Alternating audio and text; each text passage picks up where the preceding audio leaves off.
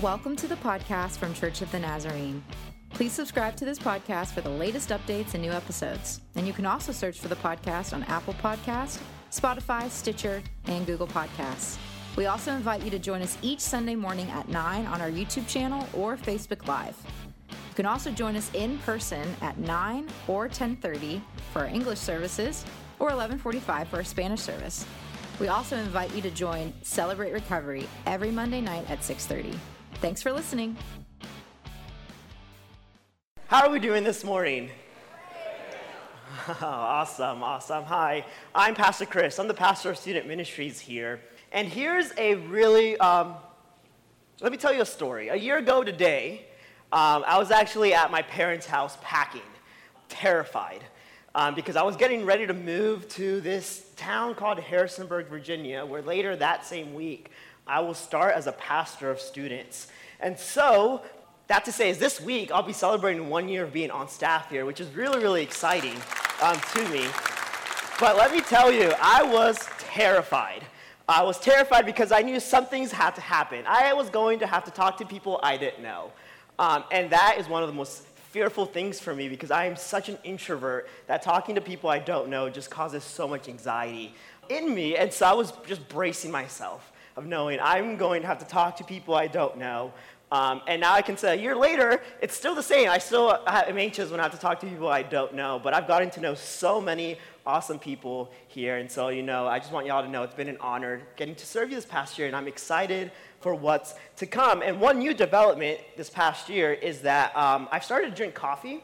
That wasn't the case while I was in college. I just really didn't like coffee, and now here we are. I partially blame Pastor Olivia for that, but I'm still not there. I'm not at black coffee just yet. My coffee has to be really, really sweet, but we'll see. Maybe in a year we'll have another update about that. But hey, this past month, we've been wandering with the Israelites after the Exodus from Egypt. We've crossed the Red Sea with them, and we've seen how God has healed water, and we see how God has provided for the Israelites. God has provided manna and quail in the middle of the desert, and we've read and we've learned about how God showed up for a people who cried out to God. And we learned how God has empowered a man named Moses to stand up and guide the people of God out of Egypt and through the desert and towards the promised land. We've read that in the desert, in the midst of barrenness, God can do the impossible. That God can turn what's bitter into what is sweet, and that God can provide for a hungry, yet seemingly unsatisfied people. And even though people complained and were unsure of God's faithfulness, God kept showing up. The book of Exodus deals with really two important questions in the biblical narrative. See, the Israelites had been in Egypt for so long. Some scholars suggest it might have been up to 400 years that the Israelites had been removed from their homeland and have found themselves in foreign land. And so for those who had experienced the power of God in Genesis, it had been so many years. The people that had experienced the power of God firsthand were long gone. And so for many of them, they have only heard stories of what the God of Abraham and the God of Isaac and the God of Jacob, what that God had done.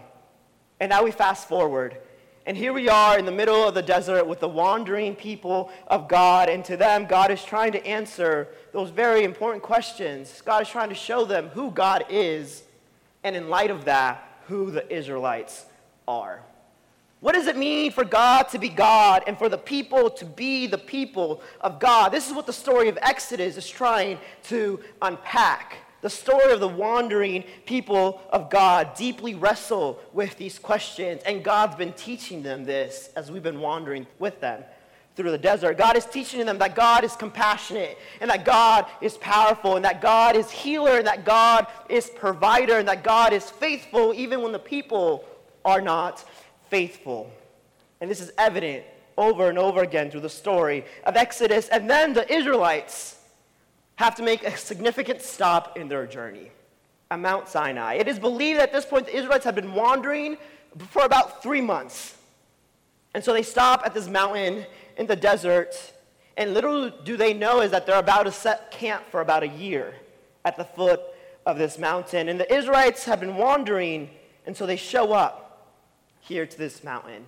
And Exodus 19 sets the scene for us and informs us that the mountain was made a holy place by the presence of God, that God came down from heaven and made the mountain holy, that the land was set apart by God for the purposes of God. And this is where we're going to pick up the story in Exodus 20. And here's where they will receive what we know now as the 10 Commandments. Later at Mount Sinai, later the author of Deuteronomy would refer to the 10 Commandments again. So we'll be in Exodus 20. We'll be jumping around a little bit in the story, so you're free to follow along in your physical copy of Scripture on the screens or on the YouVersion event on your phone. And so this is what the Word of God says. It says, "And God spoke all these words. I am the Lord your God who brought you out of Egypt, out of the land of slavery." And here the commandments are. "You shall have no other gods before me. You shall not make yourself an image in the form of anything in heaven above or on the earth beneath or in the water below. You shall not misuse the name of the Lord your God, for the Lord will not hold anyone guiltless who misuses his name. Remember the Sabbath day by keeping it holy. Honor your father and your mother, so that you may live long in the land the Lord your God is giving you. You shall not murder. You shall not commit adultery. You shall not steal. You shall not give false testimony against your neighbor. You shall not covet your neighbor's house. You shall not covet your neighbor's wife or his male or female servant, his ox or donkey, or anything that belongs to your neighbor." When the people saw the thunder and the lightning and heard the trumpet and saw the mountain in smoke, they trembled with fear. They stayed at a distance and said to Moses, "Speak to us yourself, and we will listen. But do not have God speak to us, or we will die." Moses said to the people, "Do not be afraid. God has come to test you, so that the fear of God will be with you to keep you from sinning." The people remained at a distance while Moses approached the thick darkness where God was.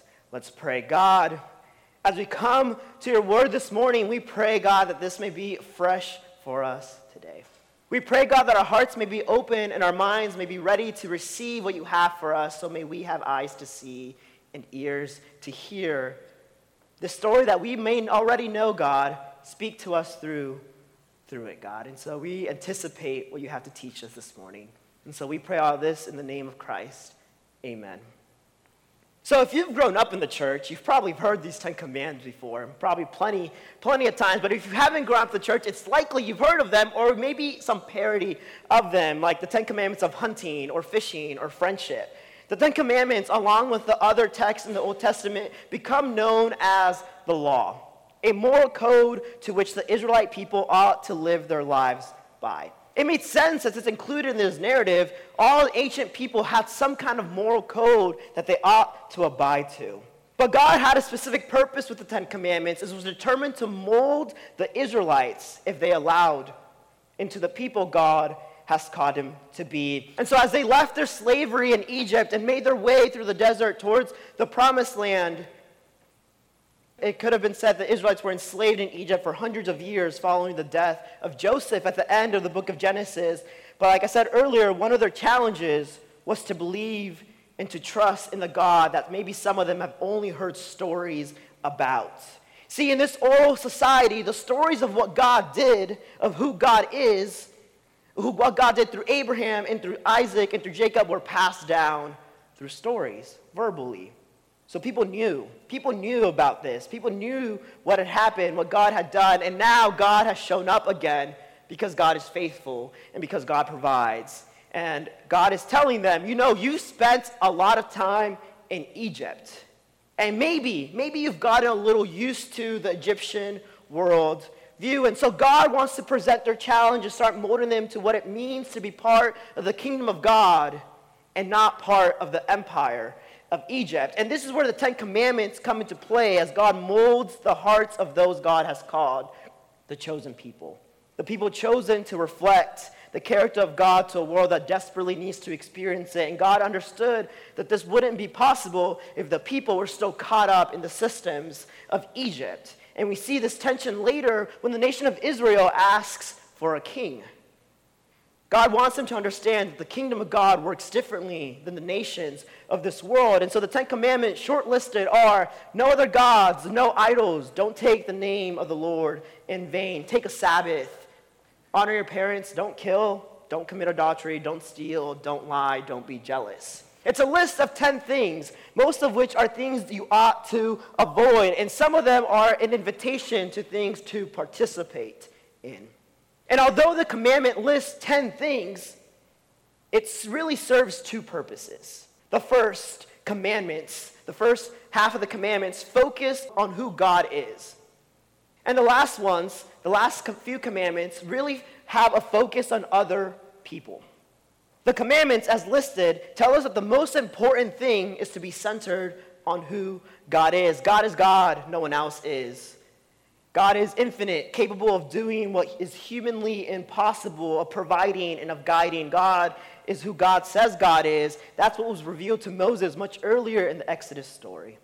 And before we continue, it's really important to make this note, that whenever we open Scripture, whenever we read any passage in Scripture, we have to ask some really important questions about the text we're reading.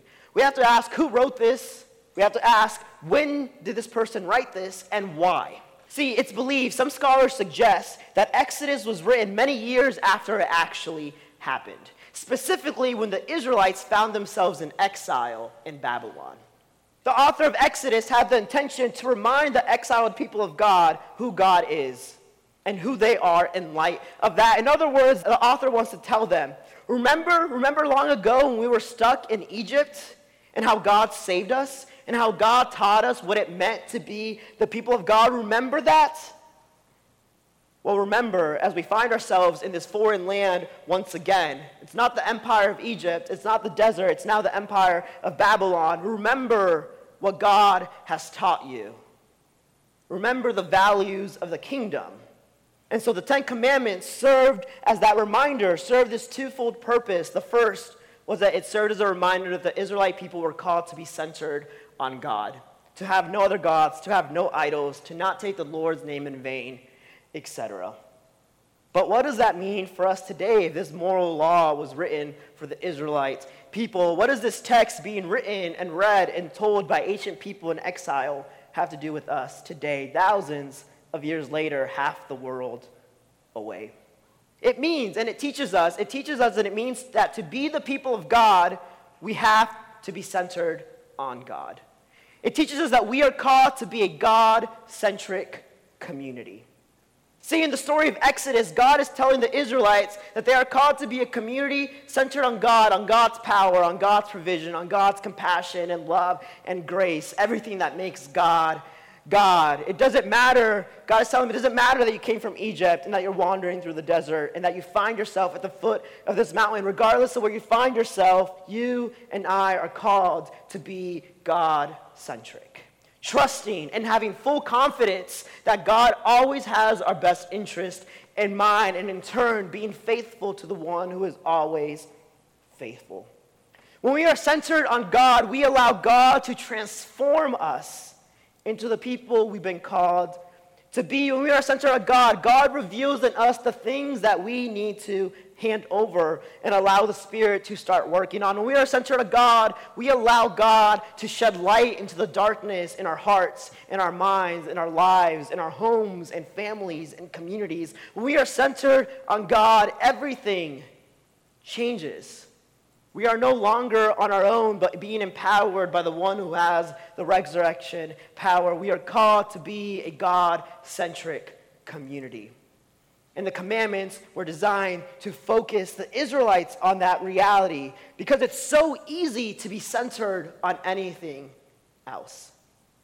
Sometimes we want to go back to where God took us out of, because that's what's familiar. The Israelites struggle with this reality. Some of the Israelites wanted to go back to Egypt because the truth is they were Egyptian-centric. They wanted to go back to Egypt because that is what they had known. And later, once the Israelites developed their own nation and their own kingdom, some of the Israelites will become Israelite-centric, which the prophets had lots to say about against that idea. Because the truth is, they were called to be a God-centric community, just like we are today. And I wonder how many of us sometimes feel that way, feel the need of wanting to be a community or wanting to be an individual that's centered on something else. I mean, I know, it would be so much easier for me in my life if God just did the things I wanted God to do. And it would be so much easier if God did things the way how I wanted God to do it or when I want it to happen. Wouldn't that be awesome? I think all my life problems would be solved. It's not true.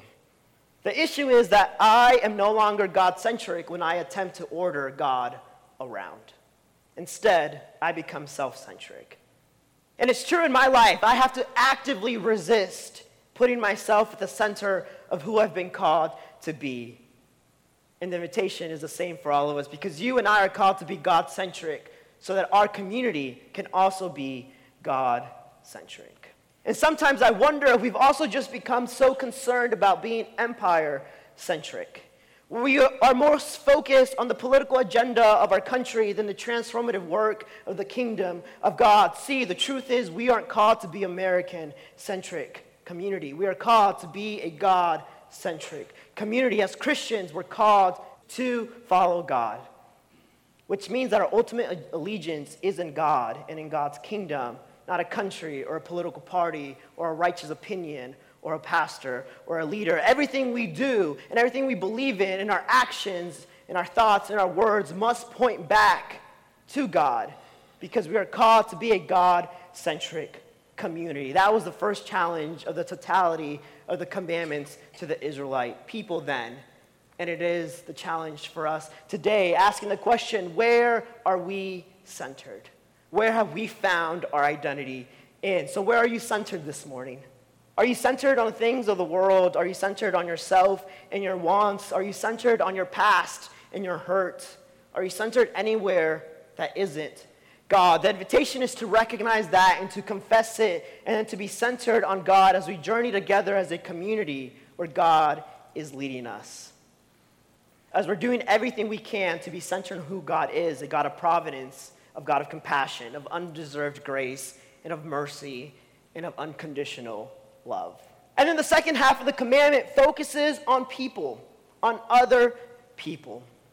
Particularly, these commandments say things that we shouldn't do to other people. Like, don't bear false witness about someone else. In other words, don't gossip, don't lie, don't talk about what you don't know.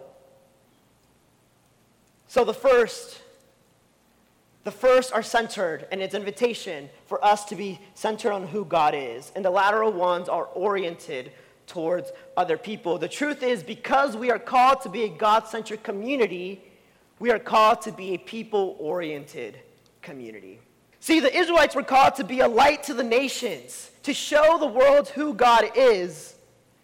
So as they centered themselves on God, they were called to orient themselves towards others. In the same way, we are called to be a people-oriented community, the salt and the light of the world, a city on a hill, a source of hope for all. See, the Ten Commandments suggest that if you participate in these activities, if you're stealing and if you're lying, you can't be a good witness of the kingdom of God to other people. It's true. You and I cannot be good witnesses of the kingdom of God to someone we are lying about or stealing from or wishing any evil upon. It's easy. It's really, really easy to be faithful witnesses to people that look like us, to people that think like us, to people that agree with us politically and theologically. It's so easy. But the question here for the Israelites is also, what does it mean to be faithful witnesses to people that don't look like you or think like you or agree with you politically or theologically or with people that have different lifestyles? We cannot be good witnesses of the kingdom of God if when we see other people, we're just full of hatred and disgust. We just can't. Because if we reach that, we've lost the center of who we've been called to be. We have moved away from being God-centric. In other words, you can't be a good witness of the kingdom to someone you're lying about or stealing from. We cannot be faithful witnesses of God's love if we cannot stand the people we have been called to be faithful witnesses to. To be people-oriented means that we communicate hope and life and love to the people around us consistently, unconditionally. But I get it. People are hard to love. And sometimes you just want to, my generation would say, sometimes you just want to throw hands with people. But regardless, love people anyway. If you've been paying attention to the news this week, you've probably noticed that the Supreme Court of our country has been in session and multiple rulings have surfaced, including the overturning of Roe v. Wade. And as you've seen, the ruling has caused tension, as people agree or disagree with what's right and what's wrong, and the debates, if you've noticed, have been happening all around us. And in that tension, regardless of where you find yourself, we are called to be oriented to other people, to listen well, to love well, to advocate well, to be the hands and the feet of Christ in a way that demonstrates the love of Christ in all situations. That's not always easy. And Scripture doesn't tell us that it's going to be easy. But in the tension of it all, in the reality of it all, we are called to love anyways. God's intent was to instill in the Israelites a deep value for other people. That regardless of who they are and where they've been, that they are treated as people made in the image of God, capable and deserving to experience the love of God. God's intent for us is the same today, to instill in us the kingdom value of people. That regardless of who people are and what they've done or where they've been, that they may be treated as people made in the image of God, as people created to be loved and to love, and created to experience the fullness of who God is. These commandments, this law represented by Moses, is also mentioned in the New Testament. And so let's set the scene. In the New Testament, the teachers of the law were trying to find some ground to accuse Jesus. And so they were set to ask him a series of difficult questions, which Jesus answers really, really well, including questions about the Roman imperial tax. And so we're told that an expert of the law came up with a brilliant idea and said, I got the question that will get Jesus. And so in Matthew 22, verses 36 through 40, we read this. The expert of the law asked, "Teacher, which is the greatest commandment in the law?" Jesus replied, "Love the Lord your God with all your heart and with all your soul and with all your mind. This is the first and greatest commandment. And the second is like it. Love your neighbor as yourself. All the law and the prophets hang on these two commandments." Jesus here is telling the people the twofold purposes of the commandments, of the law. Love God and love people. Then Jesus reiterates these powerful words of what it means to love God and love others and shows us through his testimony.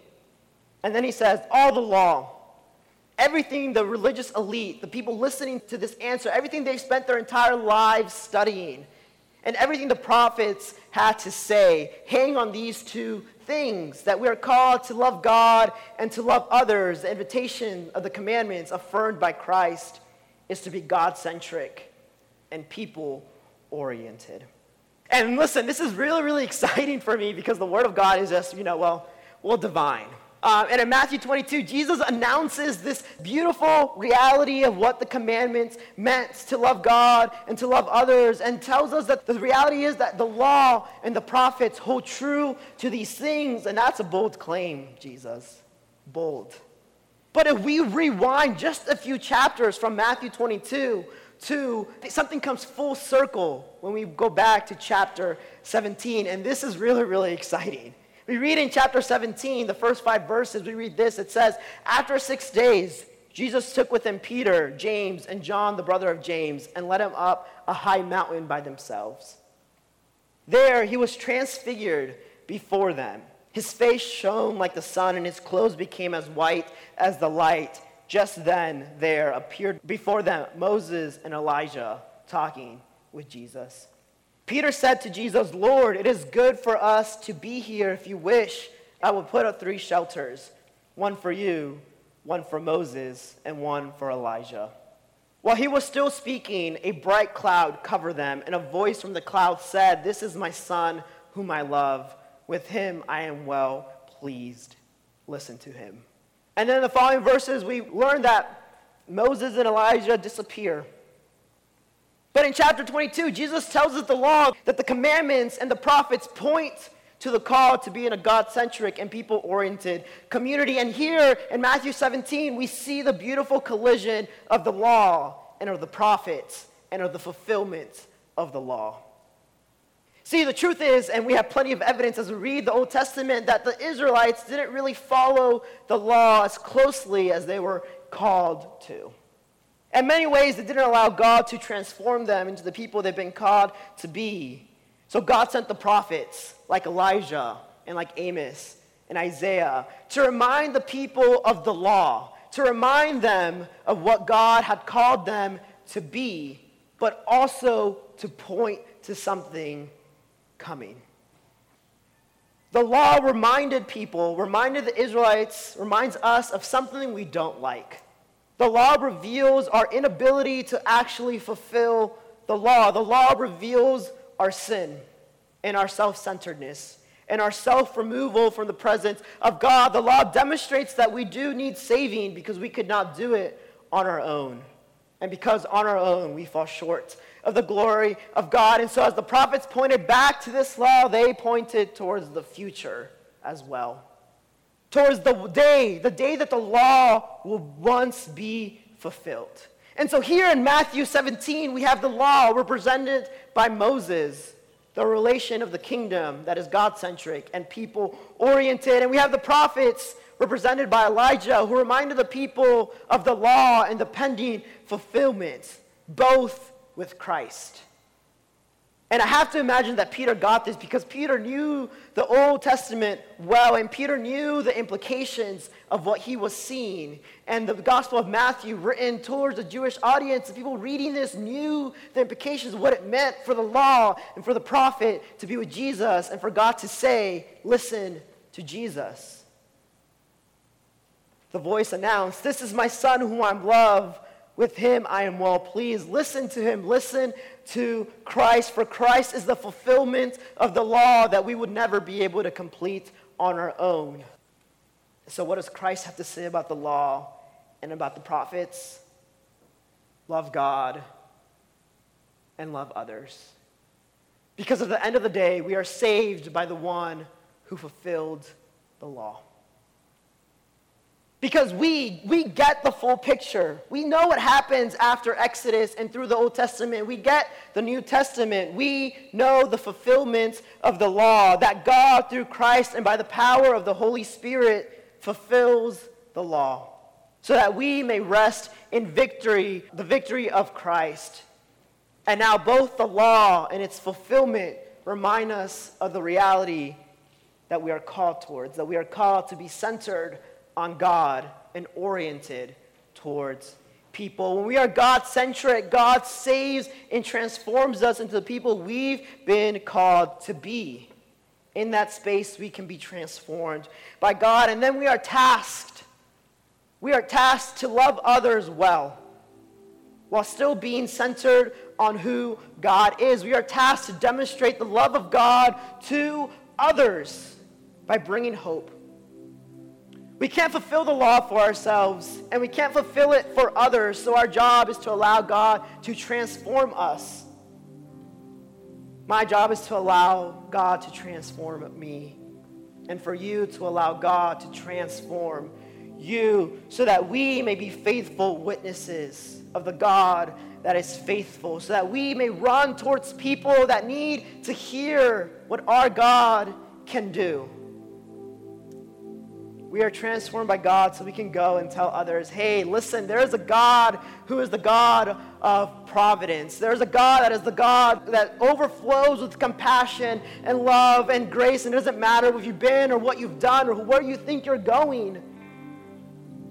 You too can experience the transformative power of this God. And so we must live our lives in a way that points others to God, that we may allow God to flow into and through us so well that we may be walking mirrors of the kingdom of God, where we are known not for what we're against, but what we're for, where we are known that we are for life and for love and for hope and for grace and for compassion. where we love people well, where we love people so well that they want to know, where they want what we have. And the beautiful reality is that they can also get what we have. They can also come to the presence of God. So the question before us this morning is, are we God-centric? Are our lives centered on who God has called us to be? And in turn, are we people-oriented, called to reflect the character of God to a world that desperately needs to experience it? So are we God-centric? Are we people-oriented that the commandments call us to be? Let's pray. God, we lament the ways in which we have failed to be God-centric and people-oriented. We confess, God, that we are not perfect, and that there have been moments in our lives that we have failed to be centered on who you are, and we have failed to run towards people that need to experience your love. We lament and we confess and we ask forgiveness for that, God. We ask forgiveness. We ask forgiveness when we have denied others hope. And so we pray that we may have the courage and the boldness to run with the fire that you have given us, so that everyone that comes across us may feel your love that flows in and through us. And so God, reveal to us this morning what is in our hearts that isn't centered on who you are. Reveal to us what is it that we are so obsessed with that isn't you. Reveal that to us so that we may take care of that, so we can remove that from the throne of our lives and give you room to work. And as you work, God, reveal to us the people you are calling us to run to. Reveal to us the people in our midst, in our schools, in our jobs, at the aisle, at the grocery store. Reveal to us the people that you are calling us towards, so that they too may get to experience what you have so graciously given to us. And so we pray that as we think about the Ten Commandments and as we wander through the desert with the Israelites, that you may remind us that you are molding us to be a people that are God-centric and a people that are people-oriented. And so we pray all this in the name of Christ. Amen.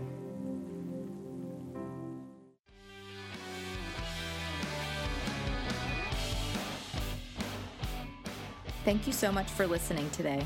Go ahead and subscribe to our channel for updates and new episodes. And if you have any questions about our church or ministries, go ahead and email us at info@cotnaz.org.